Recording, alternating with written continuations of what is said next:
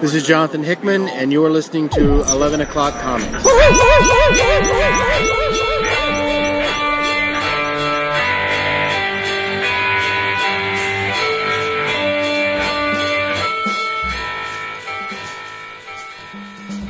Oh boy. I think that may be your best woohoo of the season. Stop. No, I'm not kidding. It was precise. Surgical even.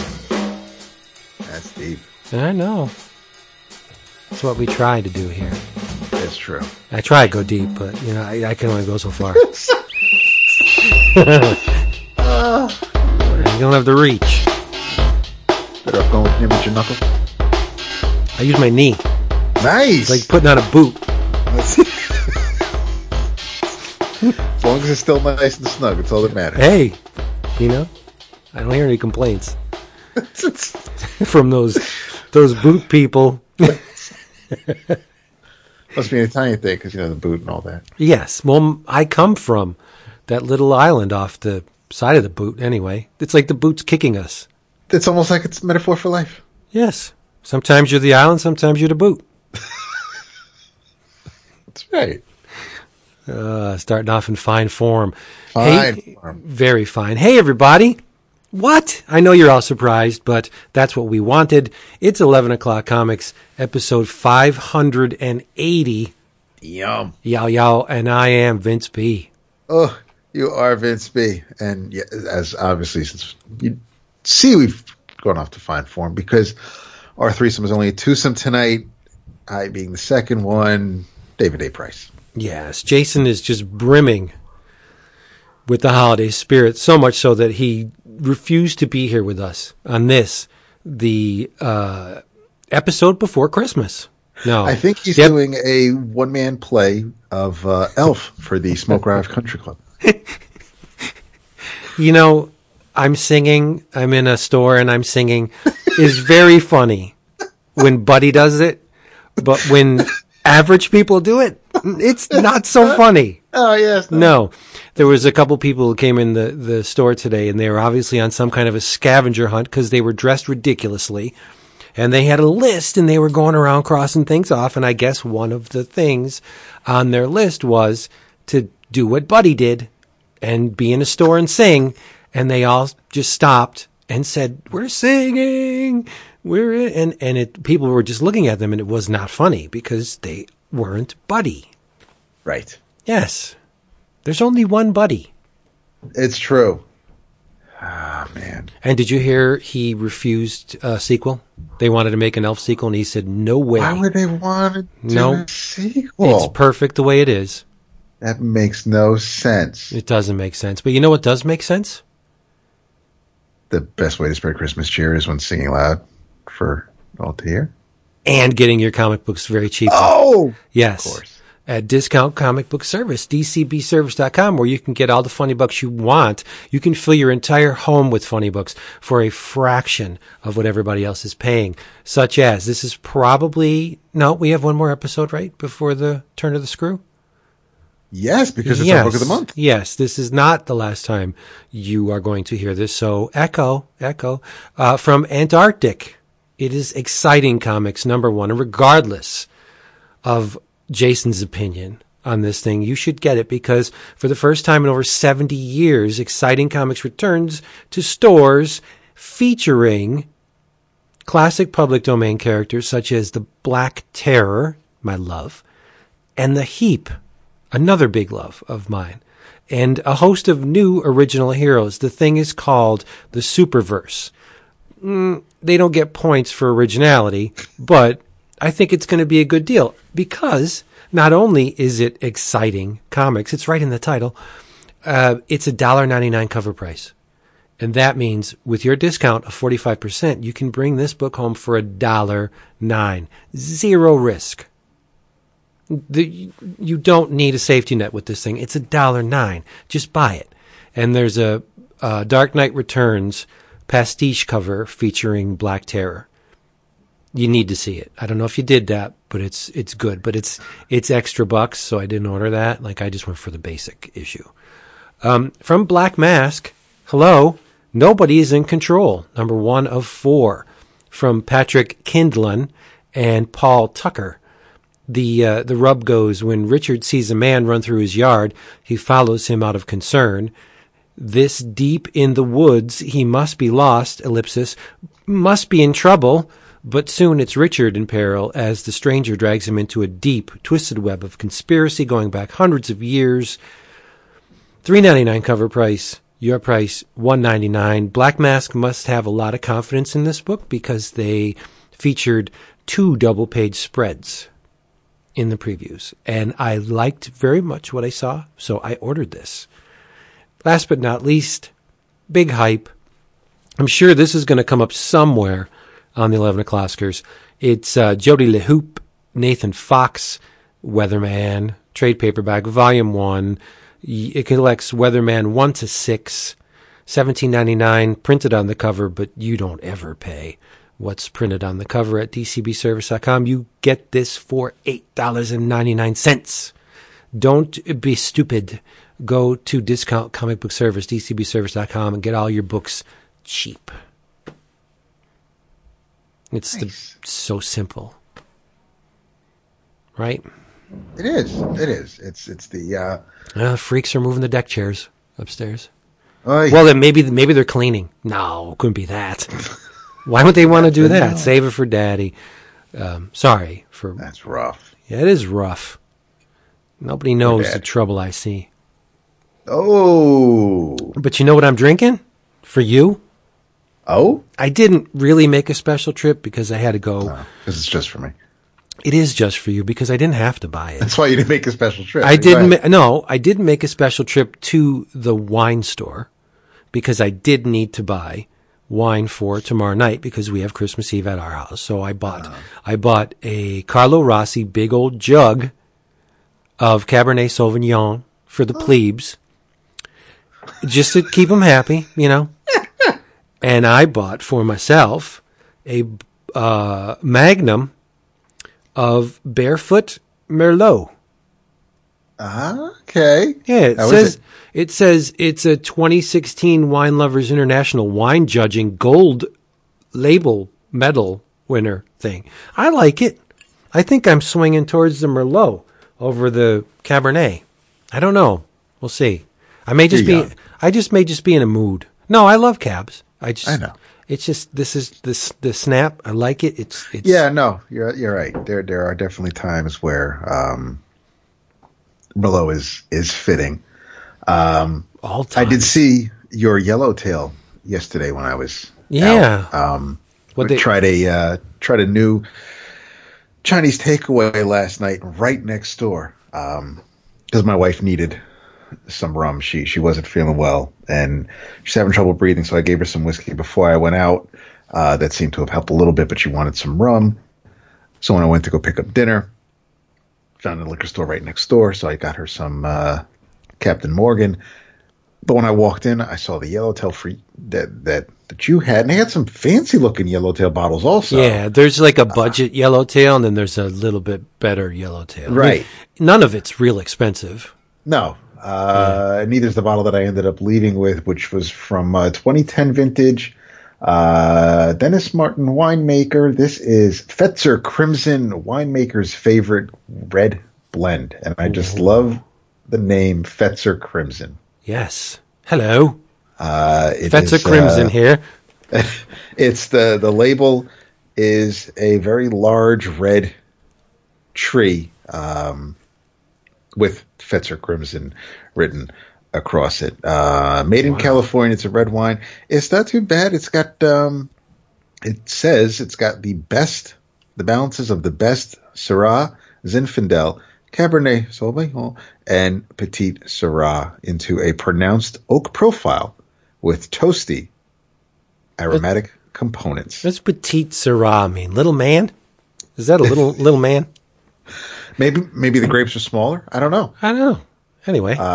But it's not too bad. I mean, for the few bucks it cost, I showed you guys what the liquor store also carried. I sent that to you in the Slack. I avoided the Mad Dog 2020 and the Cisco in their various flavors, but it definitely it was the type of liquor store that's on the wrong side of the tracks. You know what I mean? But They got the hurricanes in the window. Oh yeah, no, they got, it's, pay him through the glass, everything like that. Oof. It was, Did you get chicken while you were there? Didn't we have to pay through the glass at that chicken at place? Harold's Chicken Shack, bro. Yeah. Get yourself some gizzards. Which we should hit that up on C2E2. Oh, but yes. We, that is what I'm sipping on tonight. I know I said I would drink the coquito that the Dildinator gave me for the holidays. Unfortunately, due to a recent passing, I have kind of been filling up on desserts, and I really did not want a thick, heavy beverage for while talking tonight. So, I gotcha. But that coquito will definitely be drink it. Consumed. Yes. Is the Fletcher, whatever the name? Fetzer Crimson? Fetzer Crimson. Have you seen my alpaca? Is it, what color are the letters on the tree? White-ish. Because they're red. Well, the tree is red. Every other text, the 2010 vintage, the Dennis Martin, the winemaker's favorite, the handcrafted red wine, everything else is in red. The tree is in red.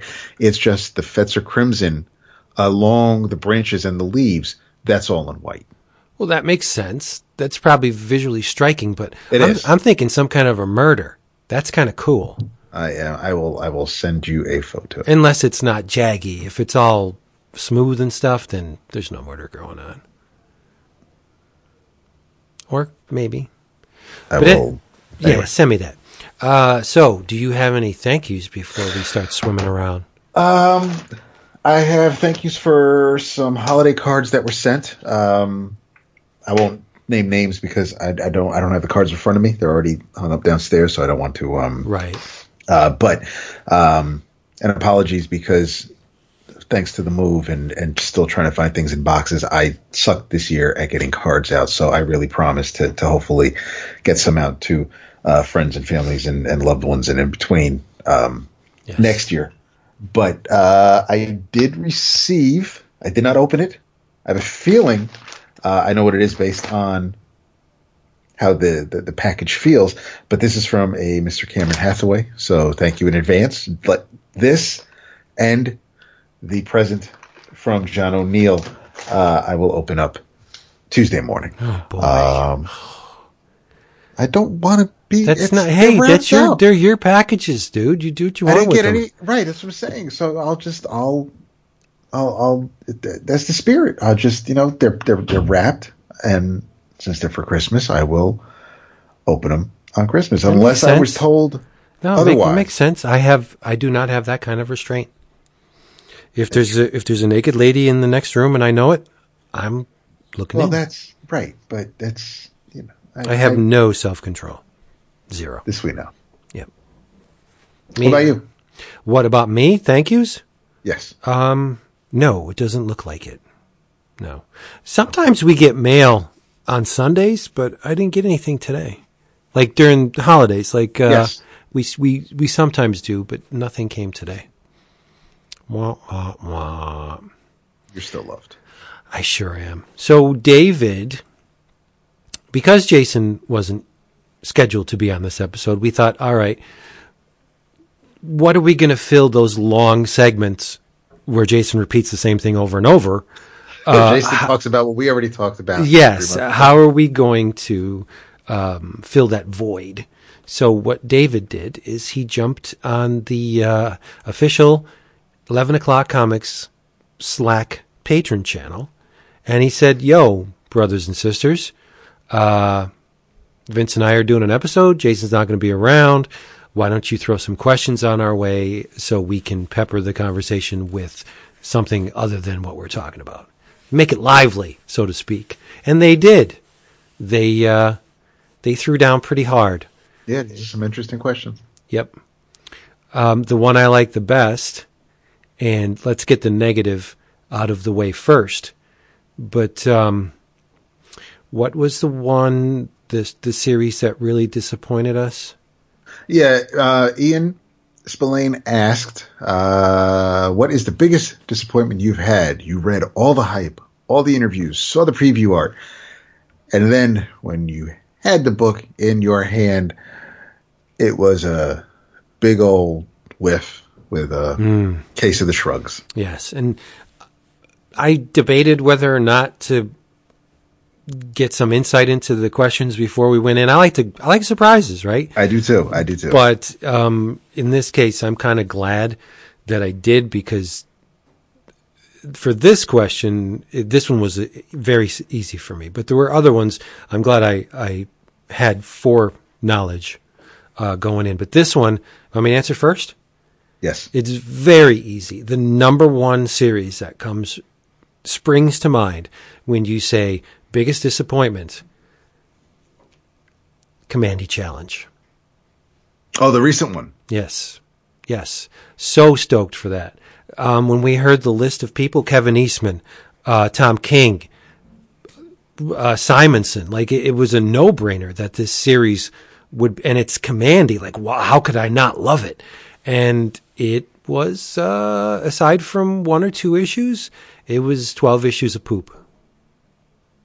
Yeah, no, you know what? I was trying to go even further back, but that is an awesome one. Yeah, I didn't, and even the good issues were just like, you know, you're good in relation to the other issues in the series, but is this really a good issue? I don't know.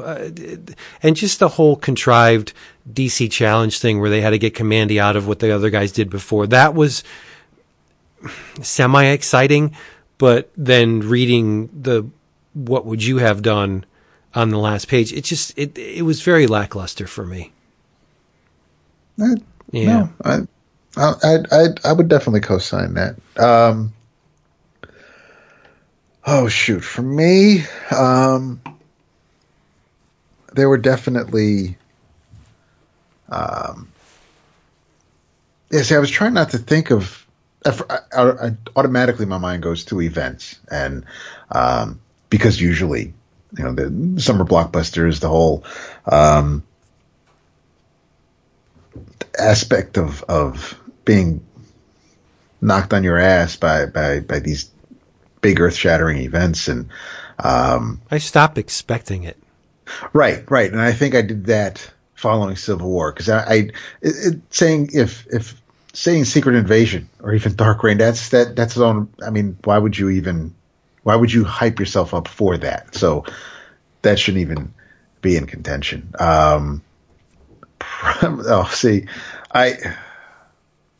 This may be the last episode of 11 O'Clock Comics. I doubt it. Only because I think I may have. It would probably be the one that I can think of. The one that comes to mind as because reading it, you know, expecting it when it was coming out, was probably Dark Knight Strikes Again. I know you don't like that.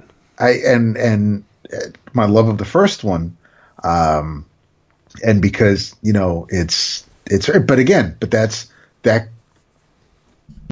that's not based on. I'll say that's not based on the work itself, because obviously I have people very near and dear to me who adore that series, and y'all aren't wrong. So it was my expectations and what I was looking forward to. And, you know, what really sticks in my craw, though, is when someone says, well, that this was his middle finger to the fans. Well, motherfucker, I'm a fan. It's like, why would you?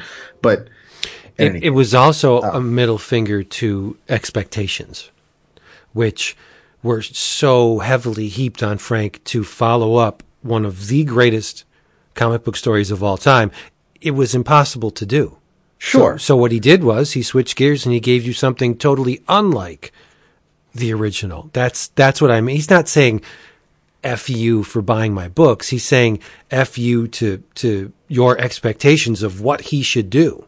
Because he's Frank, right? But see, but it was an unwinnable. He couldn't climb that mountain. There was no way he would successfully climb that mountain. That's true. I don't disagree with that. I guess and seriously, we've beaten this horse, we've driven this down this road many times. But if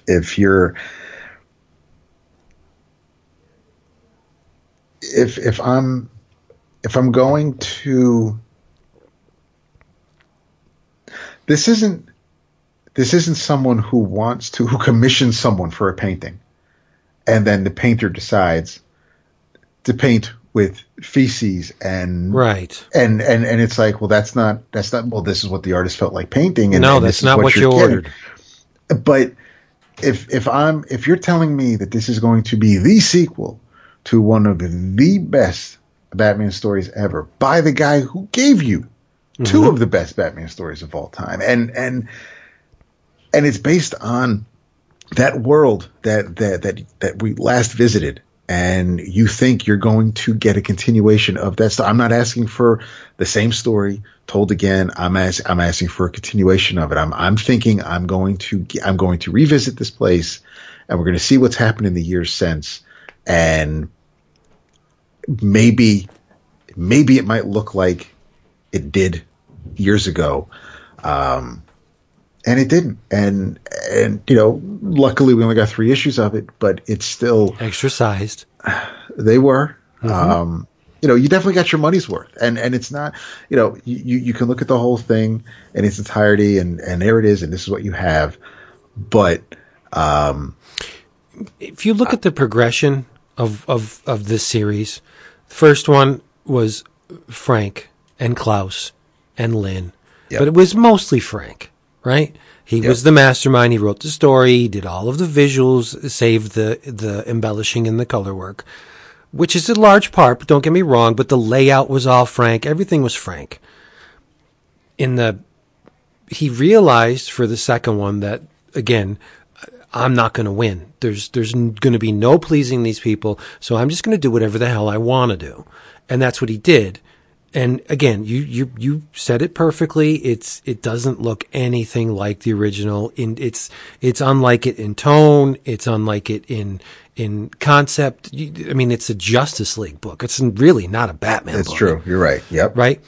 And look what he did for DK3. He did it with someone else. So all along the chain, he's been absolving himself of any kind of grief for not giving you another chapter in the ongoing Dark Knight Returns saga, because he knows it's impossible. It's done. That book is finished. It's in stone. It has such high regard that you're never, ever going to even come close to it. So why frickin' try? And that said, my beef is not at all with Frank, because even when they announced the Master Race and they said it's going to be drawn by Kubert, and you're going to get backup stories, and it's going to be written by Brian Azzarello with Frank. This is me blaming DC, because all they're doing is saying, hey, remember that book that came out in the mid-'80s? Well, if you like that, then, and it's like, all you're doing is just you're making the people who enjoyed something, some of the people, I won't say everybody, I'm not speaking for everybody, you're making some of us who are fond of that story, you're using that to entice us for something that isn't going to be anything like what we enjoyed. It isn't going to be anything close to it. So yeah, when usually I'm let down, it's not at all by the creators. I'm not, we've talked about Infinite Crisis and how when that ended up, when that series wrapped, I felt it was a bit of a whiff in places, and Jeff Johns wrote it, but you put your name on it, because if you're going to praise Jeff Johns for writing, the Sinestro Corps War and other things you've enjoyed, then you got to take the good and the bad. But sure, in this case, when it comes to something, when it comes to promotion, when it comes to reading the hype, which is in most cases from the publisher, because they're either in-house interviews or catalog pamphlets, or through the publisher's websites, preview art, you can see because that's what the publisher provides. So it's not like the creators going around saying that, I mean, yeah, we have Twitter, and we obviously have, Tom King will post panels from upcoming Batman stories, and you have writers, they'll tease us with things, and that's fine. That's a tease, but it's not like it's not like the Secret Invasion sketchbook that, you pick up when you pick up your comics, and here are some, rough layout pages of what's going to be coming out in the first issue and things like that. So everything, when I'm let down, 9 times out of 10, it's because the publisher set it up where I was really looking forward to something and they couldn't deliver. Buddhists say minimize your expectations to maximize your enjoyment. Oh, no, I do now. I don't. Yeah, I don't. I mean, this is we're talking about like I'm a big hypocrite too, because the very same feelings you have for Dark Knight Returns and DK2, Dark Knight Strikes Right Again, back, I feel the same way with Alien 3. That movie is painful, right? We talk about this all the time. And you have a horror film tinged with sci-fi. Then you have a straight out sci-fi action film, neither of which are any way alike. The Aliens is a very different movie from Alien. Yep. The approach, it's just one's noir, horror, sci-fi, with a little bit of sci-fi, and the other one is just straight out balls to the wall action, right? But they work in tandem. And then you get this thing. This Alien 3 crafts all over what came before it. But so I'm not going to get up on the I'm not going to hold the tablets and say this is the way it is. No, I feel that too sometimes. And again, if you're talking Frank Miller, I've never read a Frank Miller book I didn't love. So I mean, what are you going to do, right? Even the books that are deemed his worst and his most reprehensible, I just love them. So I'm not a very objective commentator when it comes to Frank Miller. I think we've established that. Yeah. I mean, but with Jason, it's Rob. With me, it's Quesada, or hell, even Wagner. We know it's Frank. So we all have those creators where it's like we're not going to hear anybody talk smack about them. It just doesn't compute. But I think there are some creators where we kind of just have to. We enjoy what they give us regardless of what they give us. Yeah. So I have no problem with that. I can look at some creators objectively, and in some cases that's not even the creator I'm looking at objectively. I'm looking at the way the creator is handling a character that I cherish. Just to back you up, I don't think Matt Wagner has ever made a misstep. I know. I threw him out there just, as if. I can't. There's nothing in my memory that I remember of Wagner. Trinity. Trinity's really good. I enjoyed that. It's basically the Trinity's first meeting, and I mean that was, but certainly not anything related to the Grendel universe.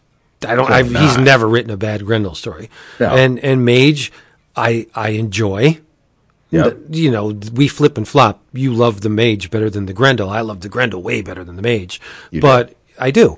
But like the Aerialist, like the Demon, everything I've ever, Sandman Mystery Theater, everything that Matt has written and drawn for the most part, like I just love it all. There's another one of them guys. All right. We'll come back to questions. We good on the question, the first one? Oh yeah. All right. So what did you read? Dude, since I last spoke to you all a couple days ago, I was trying to. I put the TKO books down so I could try to get through the Terrifics. Mm-hmm. So I finished issue 8. I read issue 9, and then I started reading the annual. But then I stopped reading the annual so I could go to issue 10 because issue 10 picks up right after 9 leaves off. But then there was a footnote, an editor's note referencing the annual, so I went back to the annual. So I didn't finish I'm not caught up on the Terrifics. Yeah, same. And now I think where does the annual fall? Between 9 and 10? That's when it came out. Because when you get to 10, there's a scene where Tom Strong mentions a character that appeared earlier in the Terrifics, I think in like the second or third arc, and they were asked, and Plastic Man was like, "You know him?" And the editor's note said, "You'd know that if you read the Terrifics Annual #1." So, but it's not in the first. It doesn't look like, however, Tom knows this character. It doesn't seem to be in the first 2 stories of the annual. So I don't think you really needed to read the annual to continue reading the main ongoing. And Lemire doesn't write. Jeff does not write. Doesn't look like he writes any of the stories in the annual. So I really shouldn't have stopped to read the annual. But based on what I've read so far, having not finished issue 10 yet, I'm not sure how I feel about this twist that was revealed at the end of issue 9. Okay. Well, so, I'm on 7. Wow. Okay. Yeah. All right. What's this? So you just started the Tom Strong story. The shiny cover. That's 9. Okay. Well, then I didn't get to that one yet. Okay. Yeah. But did you see Tom Strong and Mr. Terrific wrapped up in a tree? Not yet. Okay. So, all right. Yes, you're probably on 7. But now I think I'm going to have to pause the Terrifics so I can just get to and through Selena's Big Score for Wednesday night for our book of the month. Because of the 3 of us, I have never read that story. It's so good. I know. It looks so good. However, and this won't affect my enjoyment of the story, but I will say, and I wish I could find my trade of the actual story, but in Batman, Ego, and Other Tales by Darwin Cook, it looks as though Selena's Big Score was blown up a bit to fit on the page to match the height of the rest of the stories in that book, because the line is thick, the text, the font, the word balloons are not so smooth. So it looks like things might have been blown up a bit to accommodate the page size in the hardcover. But it's no bueno. Right. Again, I mean, it's readable, and I could see, Selena hopping across rooftops. So it's fine. It's just it stands out a bit compared to the other stories that this hardcover collects. But it looks like a really cool story. I'm really looking forward to it. So yeah. So to answer your question, I've not read a whole lot between the past couple days. Same. Well, it is the holiday season. And that's true too. There are things to do, and we are doing 3 in the scope of in less than a week. Yeah, Thursday, yeah. Sunday, yeah. No, I am on vacation. I'm spending. Wife and I are hanging out and exploring the neighborhood and things like that. So it's been a little crazy, also. Well, I have something. Oh, do tell. I do. This is from the fine folks at Alterna Comics. Okay. Yes, it is the first collected edition I've read from Alterna. This book came out, I believe it was a 3-issue miniseries. Let's see. It doesn't, I don't think it says. But anyway, it's only 90 some pages. And then you get you get covers and preliminary sketches and some homage or inspired drawings inspired by this book. It was written by Cody Sousa with art by Francesco Iaquinta. Colorist is Chris O'Halloran. And the book in question is called Croak. Have you ever seen this? I have not. It's a unabashed love letter to all of the bad horror movies that came out in the 80s and the early 90s. This Croak could be a trauma movie. There's no tits in it, so scratch that. Croak, it plays out like something from AIP or some of the many films that we all went to see on a Saturday afternoon during the horror heyday of the late 80s, early 90s. The premise, you've heard this before. In a nutshell, you have three teens: Aubrey, Nick, and Tim. They're friends, and they go out into the woods on a camping trip. Teens plus woods equals uh-oh. And Aubrey has never gone camping. She's a kind of a thin-ish Betty Page type. She's got the bangs and the black, bobbed hair, and it's she's attractive. Nick and Tim are always at each other's throats. The dialogue is it's excruciatingly Bendis, which means it's the dialogue's real. Dude, you've never gone camping? No, seriously, you've never gone camping? No, I've never gone camping. But those are the way, those are the way conversations play out in the real world, yes. Right? That they do. But when you look at them on the page, it kind of breaks that membrane between the fiction and the reality. There's a man writing this, so much so where he thought, maybe if I repeat this, it'll sound more like real life. And it does sound more like real life, but that's when the red flag comes up for me. And I didn't dislike it, but it just was something that I took note of. But anyway, so Nick has a camera that he was allowed to take with him from one of his teachers. I'm guessing Nick is a film student, or at least has a class where he has a project to do concerning film. So they're going into the woods and they're bickering and blah blah blah, and they park and they get all their belongings to go into the woods, and they make the trek slowly. It takes a long time, and it's starting to get dark, but what they realize when they finally get to a suitable place to pitch their tent is that dumbass Nick left it in the car. So what do? Do they trek back to the car in the darkness and retrieve their tent? Or do they just make a go of it with the sleeping bags they have and just out in the darkness and the moonlight, do they just, rough it? And that's what they decide to do. They build a little fire. And as is customary in these situations, when you're with friends in a very scary atmosphere, you tell what? You tell creepy stories. And Nick says, guess what?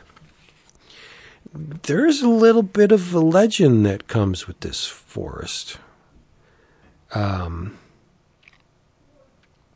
think the forest name is Westcraft. And Nick was saying that, my uncle told me that a bunch of kids just like us came out here, and they came out with the intent of murdering one of their friends, and they beat the shit out of the one friend, and they hurt him real bad, but one by one, it was like the old 10 Little Indians thing. None of the kids made it out of the woods. And they're, Aubrey's like, fuck you with your stupid stories. And Tim is the same. So Aubrey hears something. She hears a twig snap, branch or twig. And she goes into the woods and she sees something. And this something comes and it runs after her. And it touches her, and she takes a rock and she bashes this thing in the head many times, and it's all captured on the camera that she also conveniently dropped. And when the adrenaline starts to dissipate, she looks, and it's their friend Colin. See, Colin was supposed to come with them to the woods, but couldn't for whatever reason, and the boys, at least Nick, knew that they set this whole thing up, that they would scare Aubrey with their friend out of nowhere. Shades of Children Shouldn't Play with Dead Things, which is the best movie ever. But anyway, and so Nick is beaten really badly. And while they're wondering what the hell they should do, Nick's body is taken. You see his feet, and then you see he's dragged into the bush. Like, what the hell? But luckily, Nick has the camera, and the battery's still good, so he's using the camera for light, but he's also recording, and he records the chilling facial features of a creature. It looks like there's something about pupilless eyes that gets me. I love it. I love it in the Man-Thing. I love it in the Mothman. And this bird-like creature has these large red blazing eyes without pupils.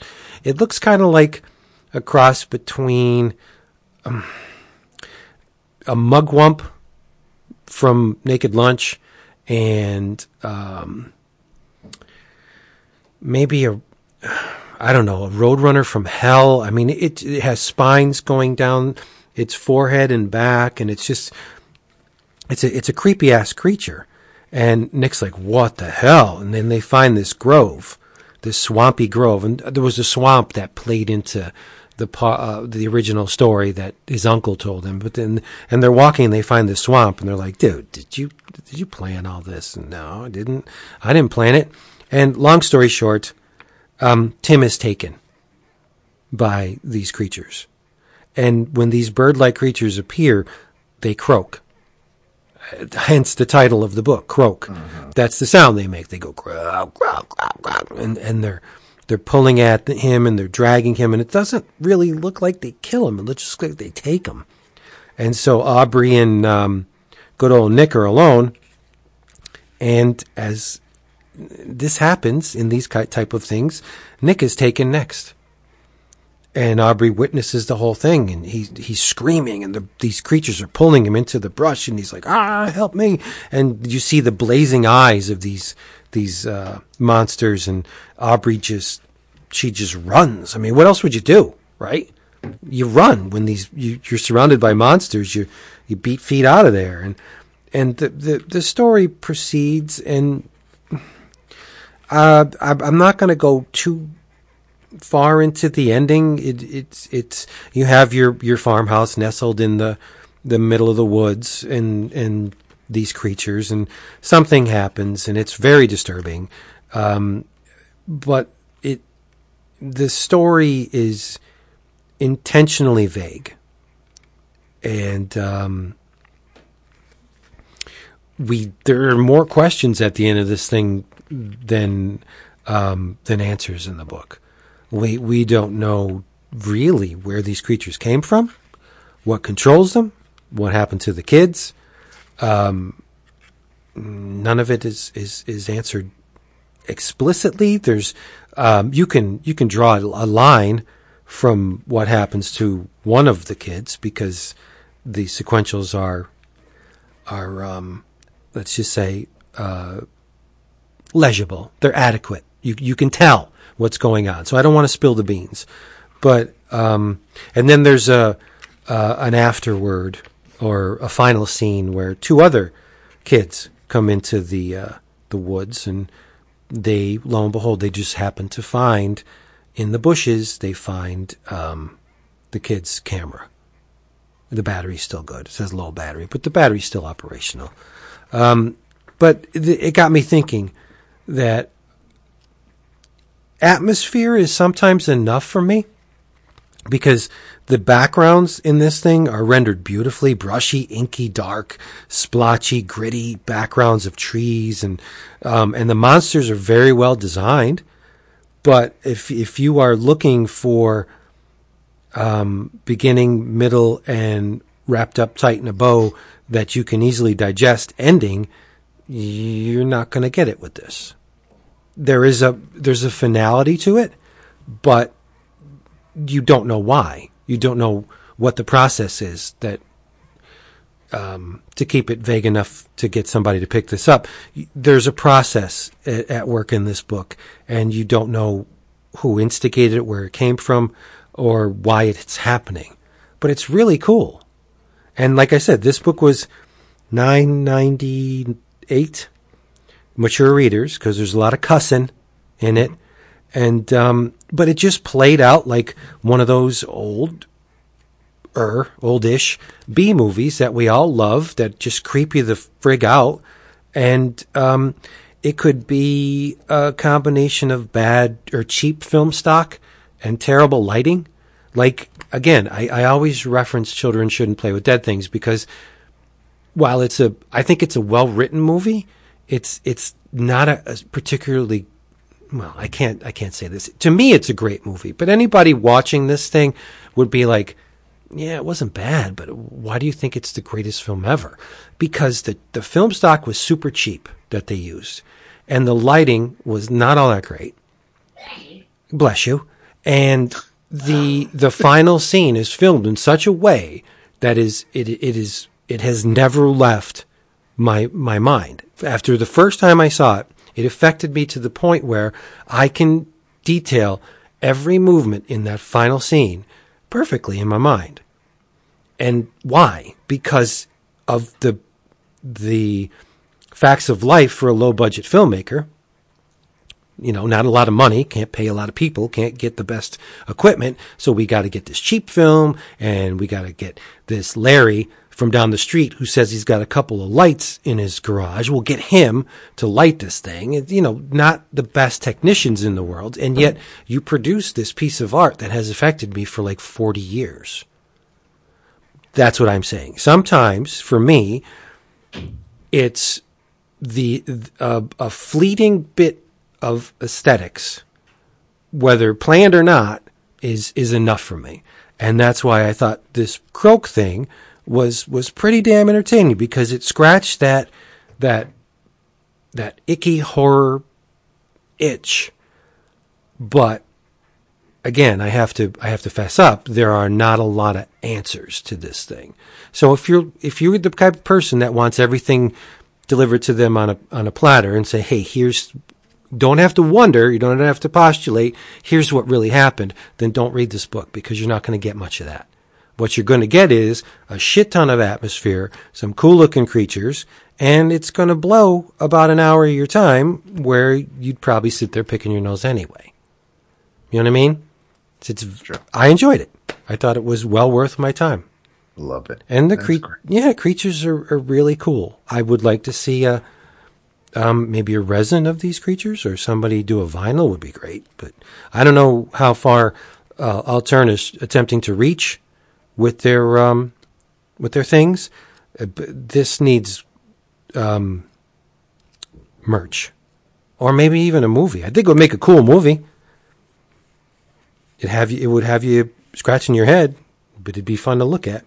Yeah. Yeah. Like, anybody out there has seen Mandy. Can you tell me exactly what's going on in Mandy? Oh, I still have to watch that. No, you can't. We can guess, because like this book, there's not a whole lot of answers in Mandy. No, I said I still need to watch that. Oh, yeah.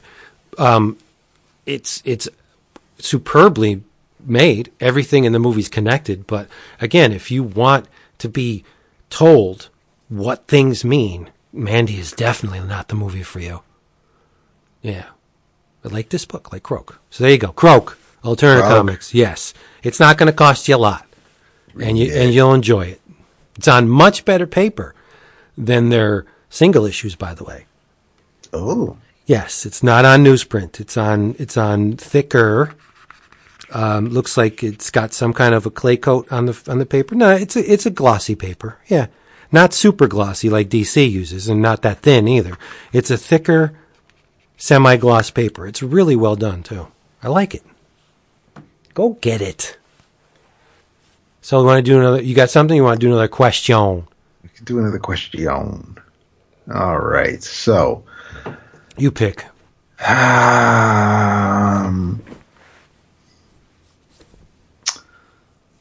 Let's flip is next, because after the next one, because I have to find the post. But Frank has a question for each of us, one that you've said you've answered in the past, but for anybody who may not be familiar, you can do a quick and dirty answer. Vince, did comics inspire you to be an artist, or did art lead you to comics? No, comics came first. Yep. My uncle and that well-timed copy of Fantastic Four and the Jack Kirby, and it just... It's all she wrote. It's all she wrote, yeah. Yeah, I don't know if... I mean, I'm sure there are people out there, but it would seem, definitely in my circle at least, but I would think that comics would probably lead to art. I'm not saying that, if some grandmother or aunt sees their kid doodling and drawing things that they wouldn't pick up some comic books and say, you like drawing, you're people who draw, you might want to enjoy this story, but I would think most times it would be the other way around. Yep. Frank Lanza asks me, you have a memory like a steel trap. How do you remember so many details from all the books you've read? Do you reread books often? Man, I wish I had time to reread as many books as I would love to reread. There are some that I definitely make time to reread. The Batman Grendel minis. I will be rereading the Mage Trilogy by the time the 15th issue ships in February. I thumb through.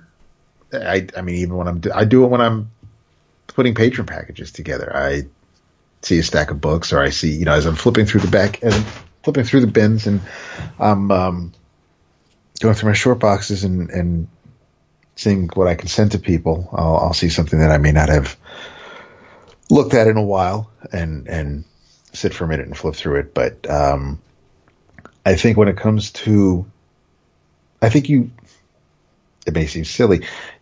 I think people tend to remember things that are important to them. And for some reason or another, for a long time, in the early part of my life, comics were important to me. So comics were also kind of the first media I looked at and realized that there were people involved in making this. So that's kind of how I also learned the different art styles and saw who did what. It was easier for me to determine an artist style than it is a writer style. As Vince just mentioned with Bendis's way of writing, you could definitely pick up things that writers do today. Then we'll reference, this feels like a very Bendis-y written book. But because I did want to draw, and I would learn I would look at different styles and see who did what. And because I would follow certain characters, and I just have this knack for holding on to really useless, trivial information. And that's just one of those things where I'd rather know, how many times Peter has not made it home in time for a date than Pythagorean's theorem. There are just certain things that I latched onto, and it just kind of, and it just wormed its way into my head. And I guess those are the things that mean more to me than someone's phone number, for example. Well said. Yeah. Can I do one? Absolutely. All right. Let's see what we got here.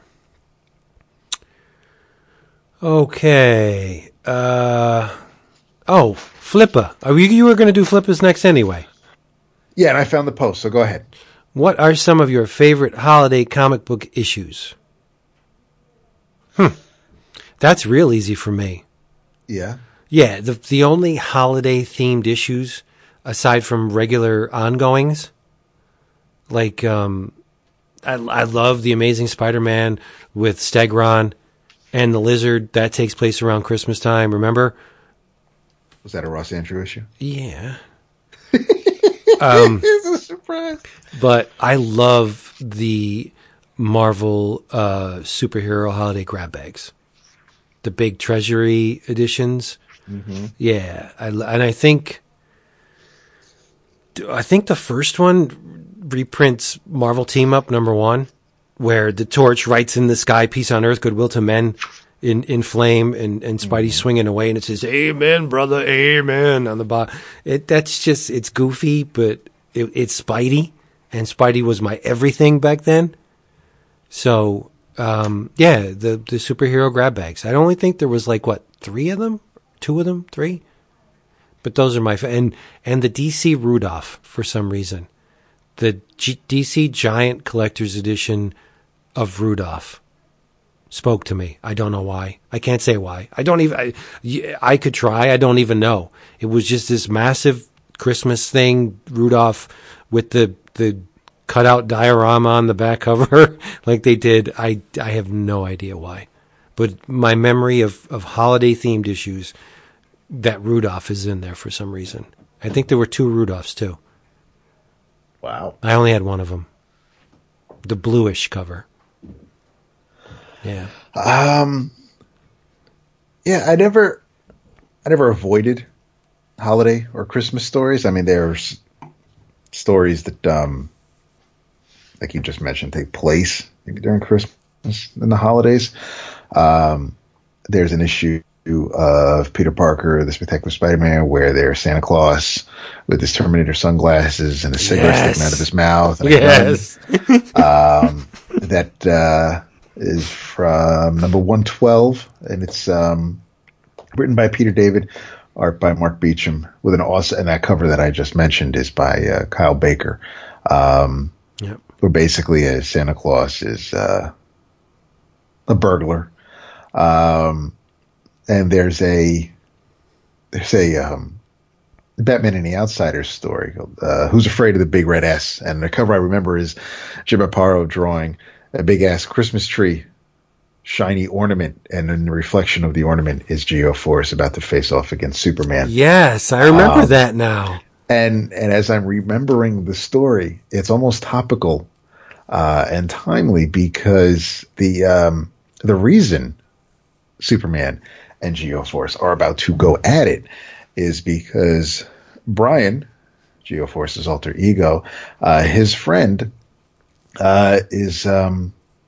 attempts suicide. He finds her after she had swallowed a bunch of pills, and she attempts suicide because her professor, she's a college student, basically was trying to take advantage of her, we'll say, in order to give her a scholarship. So it's definitely, I'll scratch your back if you reach around. So this, of course, Brian has a very short temper, and he flies off the handle, and literally flies off to confront this professor and basically wants to kill him.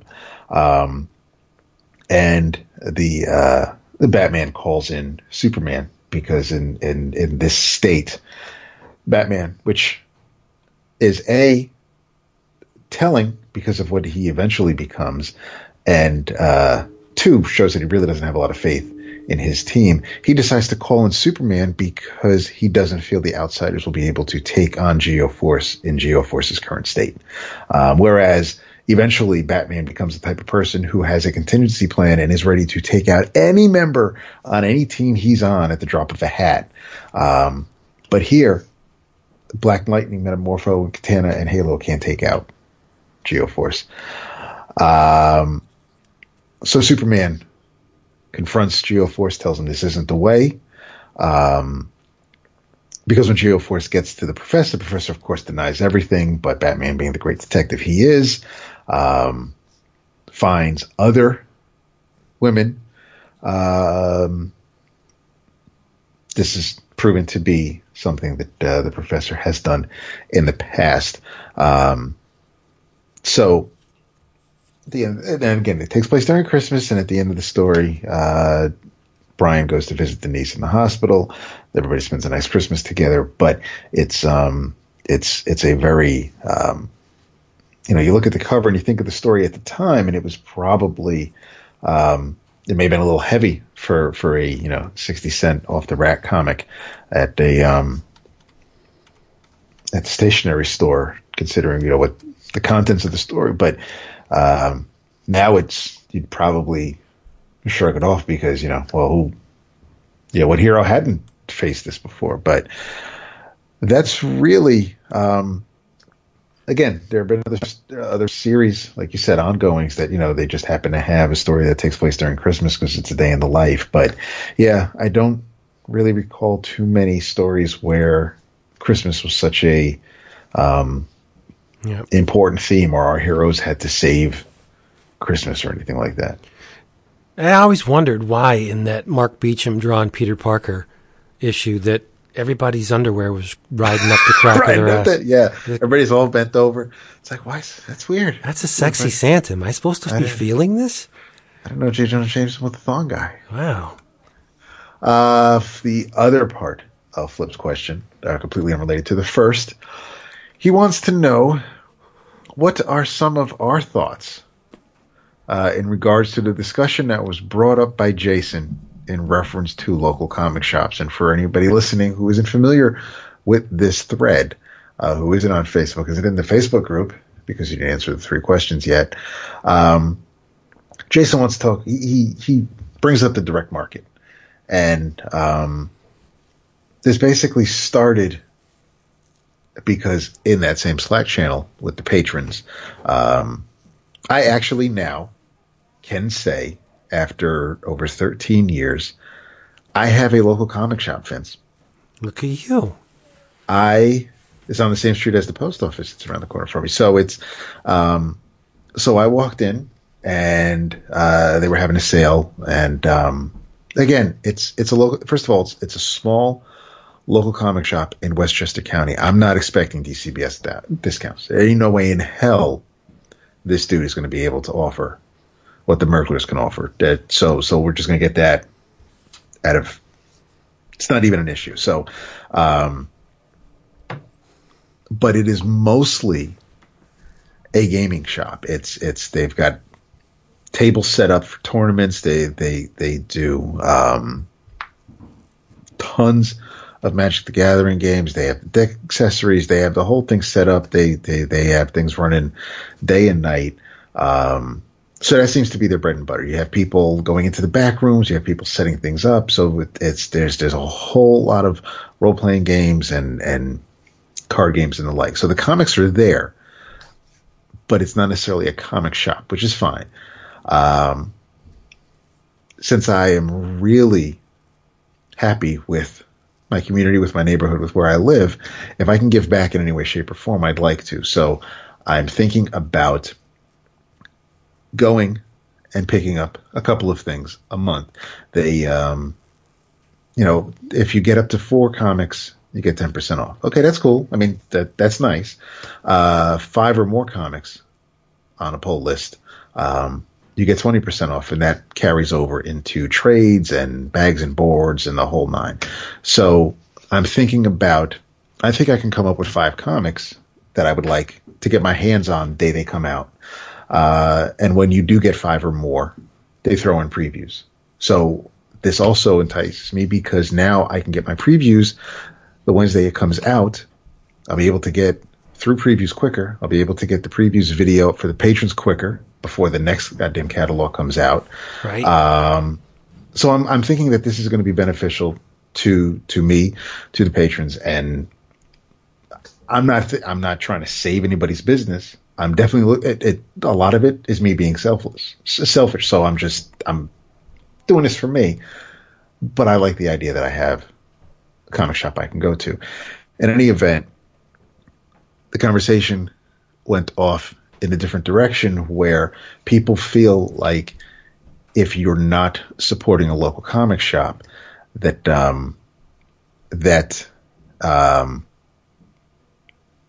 you if you should support a local comic shop because you're supporting the industry, and that isn't necessarily true. If you're buying comic books, period, you're supporting the industry. Yep. If you and as Jason broke down the math, and this is absolutely true, if you have $100 hard, that's your budget for the month. You have $100 worth of comics you can buy. If you go to a local comic shop and you get your whopping 10% discount, that same $100 will get you a 40% discount at DCBS. So now you're buying more comics from DCBS. You're supporting more comics. You're supporting more creators. You're able to read more for that same money. How is that not win-win? So just because there's a local comic shop doesn't mean that by all means go to them if you're getting something for it. But don't go there just because, it's not the only place you can get your comics, but don't go there just because you have some necessity that it's been beaten into you that you're only saving comics if you shop locally. That makes zero sense. I don't get that at all. But and I know you still go to you go to Comics on the Green. Occasionally, yeah. But just because, right. Dave is good, Dave and Matt are good people. And I mean, I don't get any discount now. I used to. And the funny thing about it was when I was getting, I forget who my last mail order comic shop was. It could have been Westfield. Or me too. Yeah. And I went to Dave and I said, look, I buy, and this is back early 90s. No, this is like 1988, 89. And I said, I'm getting 30% off through these people. I will spend the same amount that I spend there or more with your store if you give me 30% off. And Dave's like, okay. Nice. He didn't even think about it.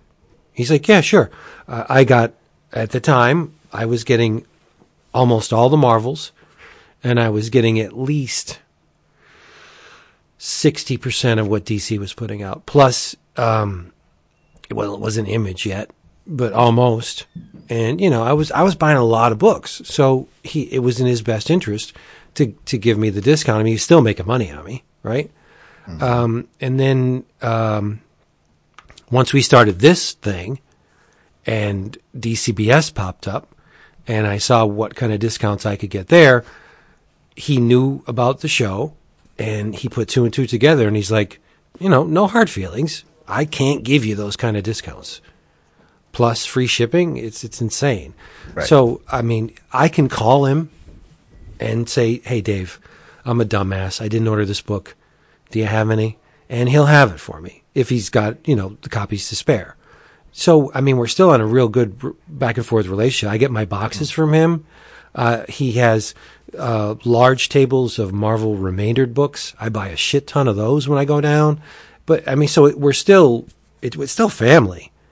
But make no bones about it. If I have $150 plus a month to spend on comics, and DCBS is giving me 50% off, I have no reservations of taking my business with them. Because there's so many factors spring into my mind. Like, I'm not talking about Comics on the Green. I know he's a great businessman, and it has nothing to do with that. But the average comic shop, you say, oh, you got to support, local. You support your local people. I don't know what kind of a businessman or woman this person is. They could be, there's so many variables.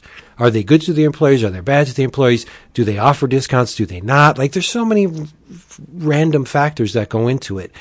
Don't make me feel responsible for bolstering this guy's business. Right. Yes, exactly. And it's DCBS is a sure thing.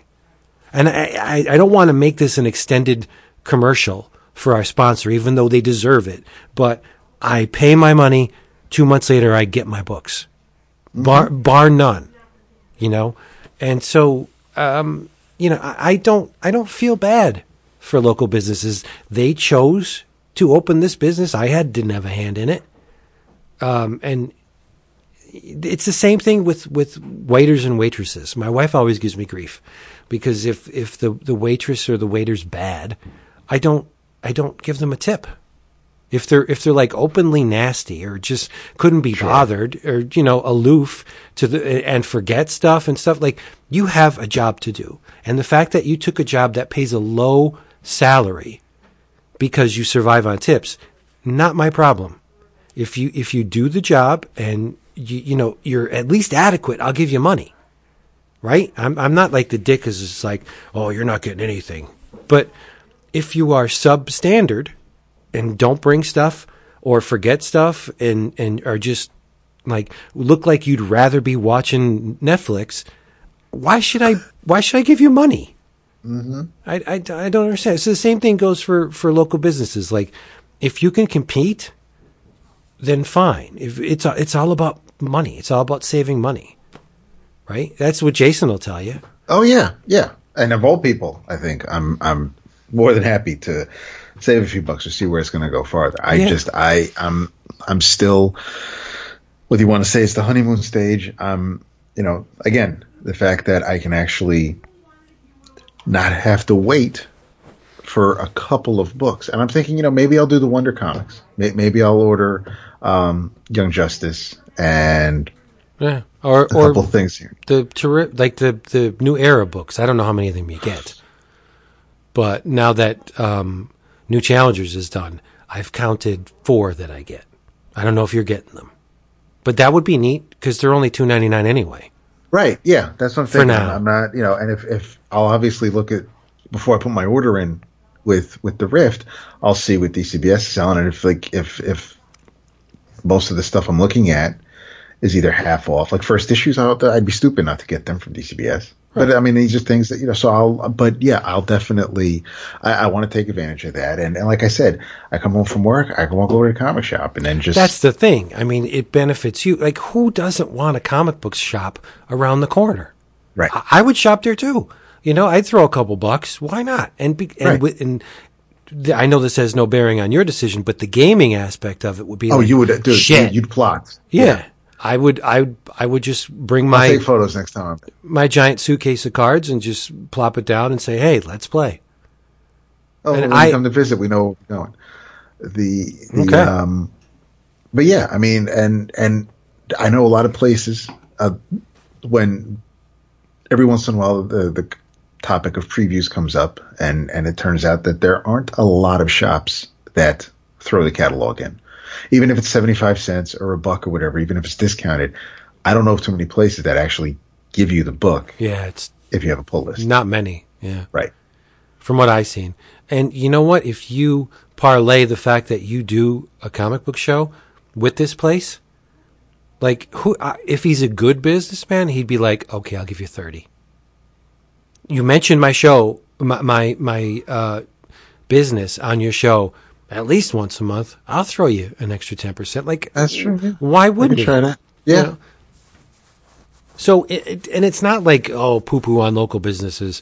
No, that's not it. It's not poo-poo on local businesses. It's not. It's all of our parts to save the industry by shopping local. It's nothing to do with that. No. It's because you go to certain restaurants because you like the food and the service. You go, I shop at Amazon. Mostly for convenience, but partly because it's the price issue. If Best Buy was closer to me than they are, there are times I'd probably and the price is the same, I'd go to Best Buy just because I could get it. Yeah, not me. No, I'll never spend a dime in another Best Buy. Yeah, you've had really. I wish. No, I don't wish. I wish you had the experiences I've had at Best Buy.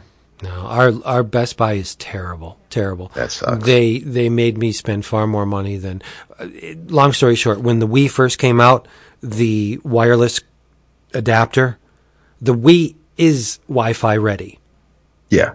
They didn't tell me that, and I didn't research it, so maybe it's my fault. But they sold me the $50 friggin' network adapter for the back of the Wii. And it's already Wi-Fi ready. So I'm like, I had so much problems with this thing that I actually sent back 2 units to Nintendo before the customer service guy had me on. And he's like, okay, what's going on at the back of your Wii? And I said, okay, let me take out this network adapter. And he's like, what? Why do you have that in? I said, well, the guy at Best Buy told me I needed this. And that would make me livid. Yeah, so, I'd be done. I'd absolutely be done. And other things too. They're employees. They're aloof. They don't wait on you. I would much rather go. There's a lot better places to go around here than Best Buy for electronics. Good. Yeah. I just hate them. I would too. Yep. But anyway, all right. Do you got more comics, or you want to do another question? I have no more comics. All right. Tyler Verissimo asks, what are our underrated series of 2018? Oof. I got one. We just talked about it. I don't understand why more people aren't talking about the Terrifics. That is extremely underrated. It's silly how good this book is. The Marvel's not doing the Fantastic Four right. Why not DC? Sure. Oh, yeah, you're right. I know we've been grooving on Black Panther. I don't know how many other people have. And not that the Black Panther is something that needs to be underrated, but yeah, I haven't heard so many people talk about the Black Panther in space riff. I don't know. It's weird. Because we talk about the ones we really enjoy. Infinity 8 is a stupid sleeper hit. Like, why aren't people like screaming from the rooftops about how good Infinity 8 and like many of that imprint of Lion Forge the books are? They're just super, like Jason was talking about. But I do think people are acknowledging them. So they're sleepers and they're not on everybody's best of list, but I don't know. Yeah, I don't know. It's weird. Underrated is a weird term for me sometimes. Because it's not, because you get it's like when people argue, favorite and best. It's like, well, it doesn't mean it's the best. It just means it's your favorite. It's underrated could just mean no one's it's like when someone mentions, oh, he's Jim Ballard's an underrated artist. No, it's just, he's not underrated. It's just that you don't hear about him too much. You don't read anything he does. You're not reading tarot. So he's not underrated. He's just not mentioned often. And I don't see them as being equivalent. So, Savage Dragon. No, the fact that Eric sells less than 10,000 copies, that's stupid. That's baffling. That's what that is. Stupid. Yeah, it's ridiculous. It does not compute. No, it does not. That's crazy. I feel bad now. My favorite underrated book of all time is Gold Digger. I can talk about that for hours. Put you both in comas, and still nobody would read the book. I just don't get it. It's true. I don't understand it. I think the book is phenomenal. Fred Perry is like one of the best character designers, sequential artists, illustrators ever, and just people don't talk about Gold Digger because they don't read it. I don't know. I'm gonna kill my family. No, don't do that. Yeah, I'm gonna kill them.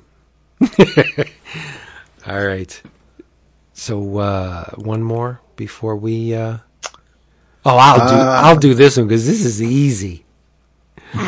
Mike Del Vecchio, favorite country that produces comics outside of the U.S. Let me see. Let me think about this for a while. Japan, of course. Yeah, dang. Oh no, we were looking at Caleb's question.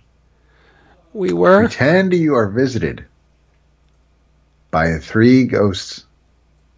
Pretend you're Scrooge, and you're being visited by the three ghosts. Who's coming to visit you? Who's coming to visit me? Three ghosts of comics past that are coming to visit me.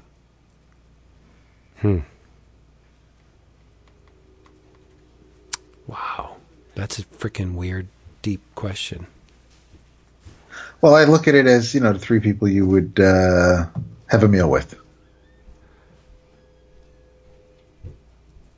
There's a ship above your house right now. You're going to get abducted. I hear the word, the music. Do you hear it? I do not. I can hear it. It sounds like there's a ship hovering above your house. That's so the three comics ghosts that would come to visit me, I would hope that Jack would come visit me, although I don't know why he would. But because the ghosts are supposed to teach you something, right? That's the whole point of the ghosts I'm not coming. trying to. Yeah, I don't. They're there to impart a lesson. You're not seeing the obvious in your life, so stupid, open your eyes. Well, Jack would just say to fucking make art and shut up and just screw perspective. He'd be like, listen to fucking Jason. And just do shit. Yep. So I guess Jack, and these don't have to be dead people, right? I'm going to say no. Okay. Because it's our question. All right, so past would be Jack. Present, Ghost of Comics present would probably be Eric Larson. Okay. For showing, and he would be like, just to, it's weird. How do you put it into words, the lesson that Eric Larson imparts on me? He's another one he's in the Kirby mode. Just do it. Just make comics. If you want to make comics about straight up superhero battles, do it. But if you change your mind and you want it to become a sex comedy, just do it. And then maybe that sex comedy turns into something with very dire consequences, do it. Right? That's it. That's Larson in a nutshell. He's just do it. In the future, I don't know. I don't know who the comics creator of the future would be. Oh, Josh Bayer would come to me, and he because he would be regarded as one of the greatest comic creators of all time in the future, and he'd come back to the present to say, "Hey, thanks, bud. Oh, thanks for pimping me." So hard. Thanks for finding a way to mention me in every episode. Seriously. Why don't we just call it 11 o'clock comics parenthesis Josh Bayer and parenthesis? Semicolon. Did you guys change your name? Yeah. Yeah. We're 11 o'clock comics Josh Bayer now. Good Lord. So who would your ghost be? Well, I know one. The ghost of past for you would be Gil Kane. Without a doubt. Yeah, he'd come and give you a big hug and say, thank you. We'd share some matzo ball soup. Yes. Joe Quesada. Wow. Where's my bucket of chicken? That's Well, hey, man. I think we could find a couple different places we could probably grab a bite at. Yeah. You love Quesada. Wow, that's baffling. I like Joe. I think he's good. Wow, I've never really stopped to realize how much you enjoy his stuff. I really do, yeah. Wow, that's cool. I mean, I'm not thrilled with Asbats. Come on now, but Oh, that first one is great. The first the design of miniseries. Asbats. I'm saying. I mean, I could do without that Oh, design. Azrael's great. Yeah. Okay, gotcha. You mean Yeah. when Azrael became Batman. Yeah, gotcha. Yeah, no, Gotcha. That's a hideous outfit. And I love the look of the Ray with the little short jacket and the fin. Oh, but yeah, and dude, Ninjak. I mean, here's a dude who was drawing and then was given a ship to captain and did a pretty damn fine job with it. So, I wonder, Alan Moore. Wow, freaky. Why? Because I would just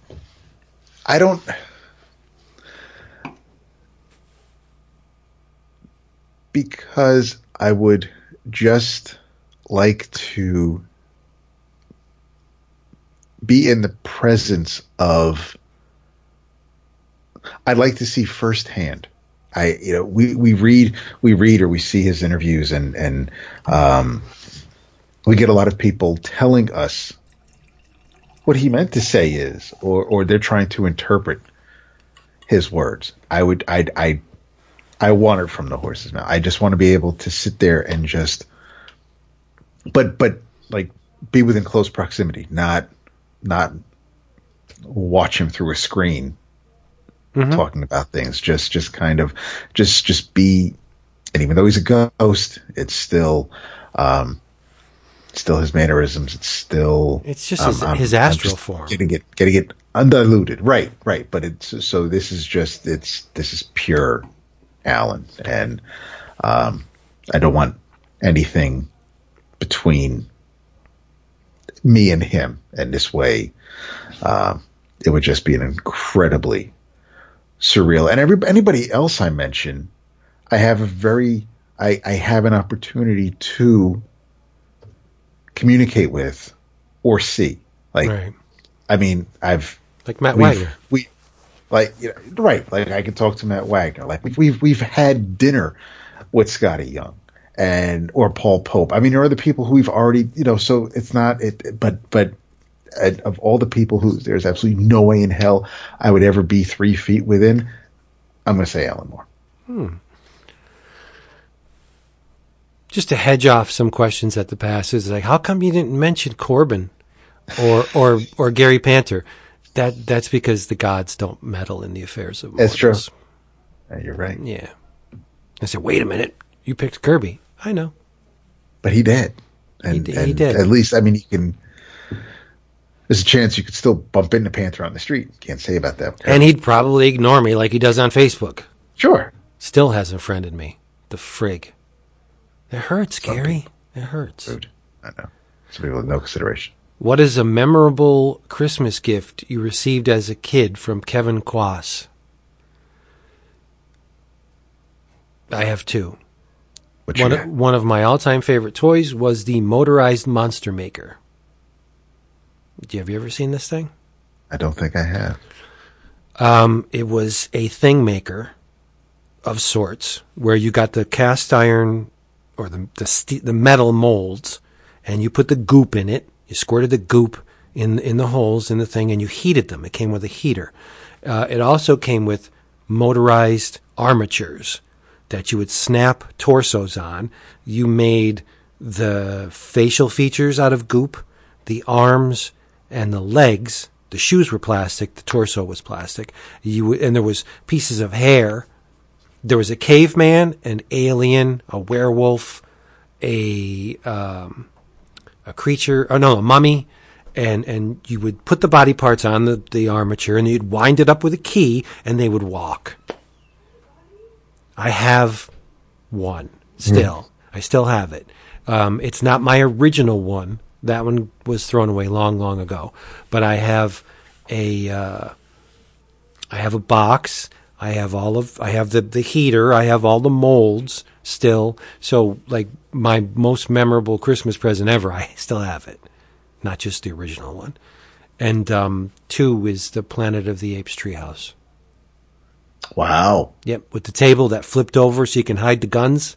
You can hide the guns underneath the table, and it would flip over in the event that the gorillas were coming and the humans could take the guns and start fighting. Yeah, it was awesome. Yep. Damn. What were yours? Oh, man. Let's see. A memorable Hanukkah gift I received was I remember one of my aunts sent me, we were living in Arizona at the time, so she had numbered the gifts 1 through 8. And on the day that I opened this one, it completely blew me away.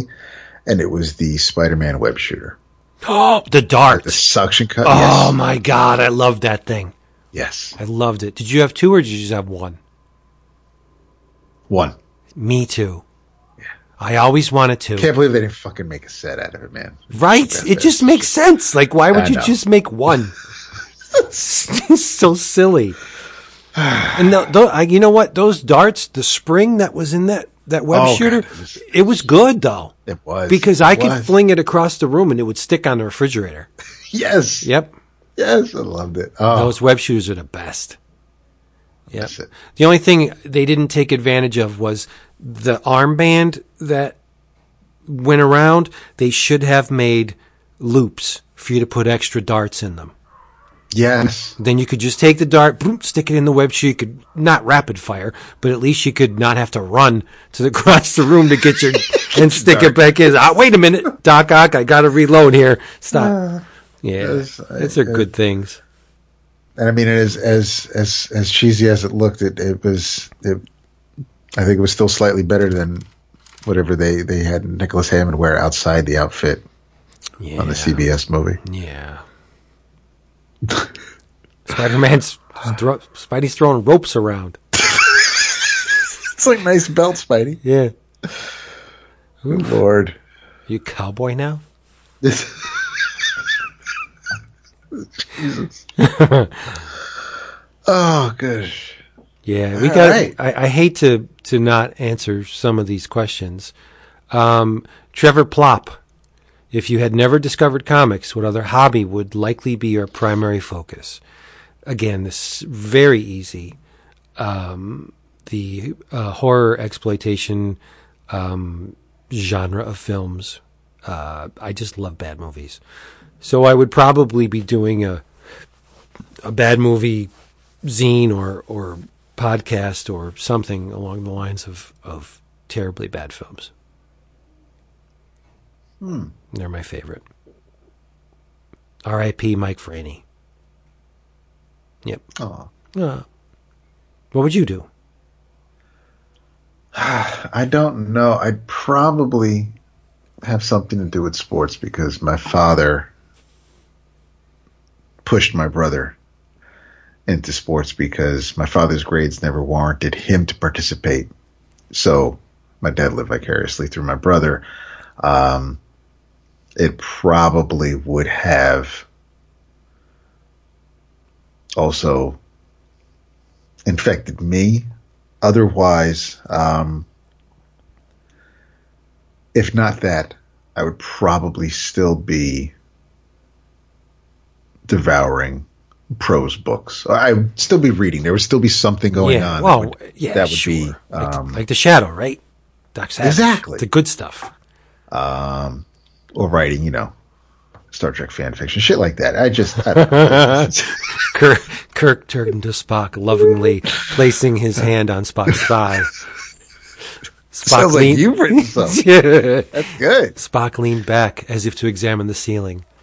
Boy. Hey, everybody. I was so obsessed with Trek that I even bought the shitty fucking the parody books like Sex Trek for that, but that reverse gendered so all everybody on the ship on the bridge were all women, and of course and that's when you have Kirk and Spock getting it on. It's just like those comics in the 90s, man, there was some weird shit. It happens. Yeah. I was a pretty big Trek fan, the original series. Well, sure. Yeah, I had all the models. I had the phaser. I had the bridge. The model of the bridge was amazing. I had the logs and the expanded universe type books. Yep. I was a pretty big Star Trek fan. It's just it got kind of dampened with Next Generation. I just didn't dig it. I watched it. I just didn't think it was like the second coming. Like people were going crazy over Next Generation because they were getting Trek again. So it's just like it's like people going crazy over Dark Knight Strikes Again. But you have the I had clothes. There was a department store near our house in Tarrytown, and they had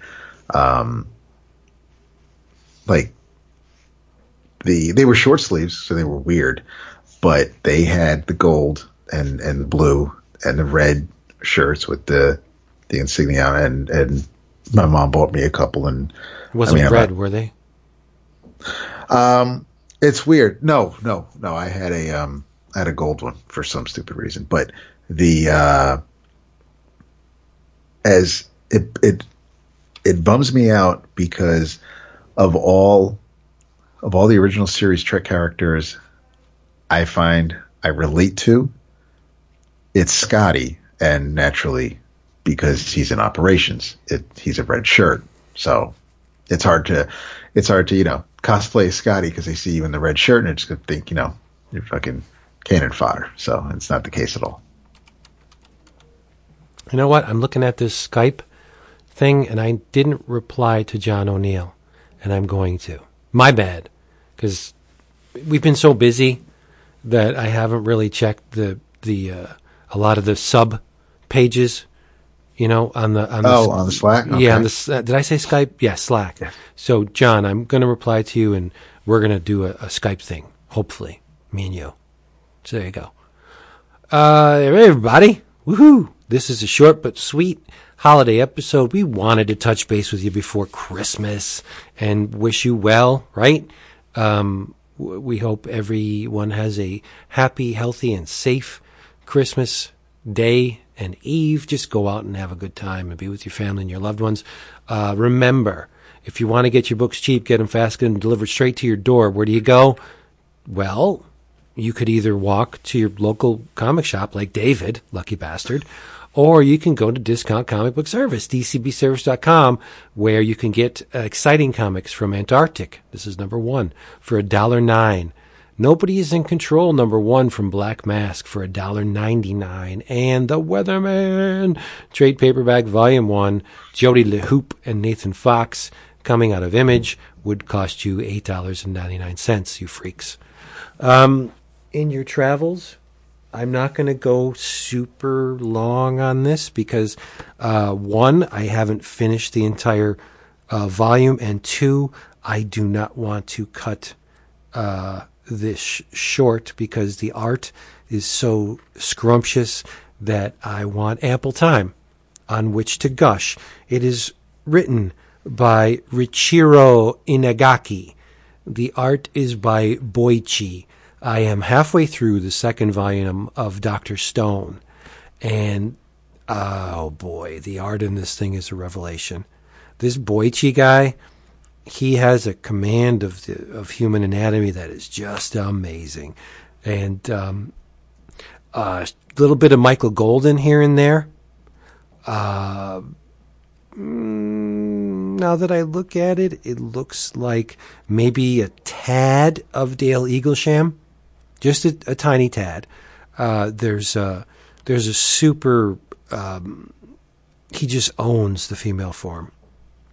And I talked about volume 1 before, so maybe next time after we do the book of the month, I'll get to gush about Dr. Stone, volume 2 from Viz. Go get it. If you haven't read volume 1, seriously, go get it. Everybody in the world is turned to stone. What? Yep, turned to stone. And you have a couple of survivors, Senku, who's the big brain, and his buddy Taiju. Senku figures out a way to crack the magic shell that everybody's been dipped in, and Taiju's just around to help him out. But Taiju has a love named Yuzuria, who has been encased in stone, and they find a way to get her out, but not before letting out their buddy Tsukasa, because he's beefy and he can help them out in this world because there's predators, right? But Tsukasa has some very novel approaches to determining who lives and who dies. He goes around shattering people because he wants mankind to be reborn pure, as if he was the one who should determine such things. But it's a great little story, and this is volume 2 of that. So go get it, Dr. Stone, volume 2. Speaking of volumes, when I was at this comic shop, one of the first things I saw on the shelf when I walked in was, I don't know if he's got the complete set of what's been published so far, but there were a bunch of copies of I Am a Hero. What? Yep. This is a good shop, dude. Seriously. How many? Well, there's been, I think 8. He might have had all 8. I think I saw at least 6. That's great. This is a keeper. Dave doesn't have them. Comics on the Green doesn't have them. Wow. No. I Am a Hero. Well, he's got a lot of non-Big 2 stuff. Awesome. And you can play Magic. Yes. In your travels, make sure you get Selena's Big Score. Mm-hmm. Because I hadn't found my hardcover before then, since I'm now a proud member of my local library, I used Hoopla to borrow Batman Ego so I could read it digitally. Nice. But yeah, so get that. Make sure everybody has a happy and healthy and safe Christmas if you're going to travel. Travel safely. And we will be back later this week. Shithead. All of us. What are you doing? What do you think you're doing? Turn that shit off. Why? Because I'm recording. I thought you were done. Does it look like I'm done? I thought you were like after. No, turn it off. Why? Oh, I'm not gonna lie. I hate this Fortnite thing. I hate this Fortnite game. Oh, come on. This one, really, All right, sorry. Go ahead. That's all right. That's pretty much it. All right, what David said. Yeah. We love you. We'll be back soon, and keep your ears peeled because Jumpin' Jason will be back next time, and we'll be all huddled together talking about the book of the month, Selena's Big Score. It's a masterpiece. Yes. Say bye. Bye.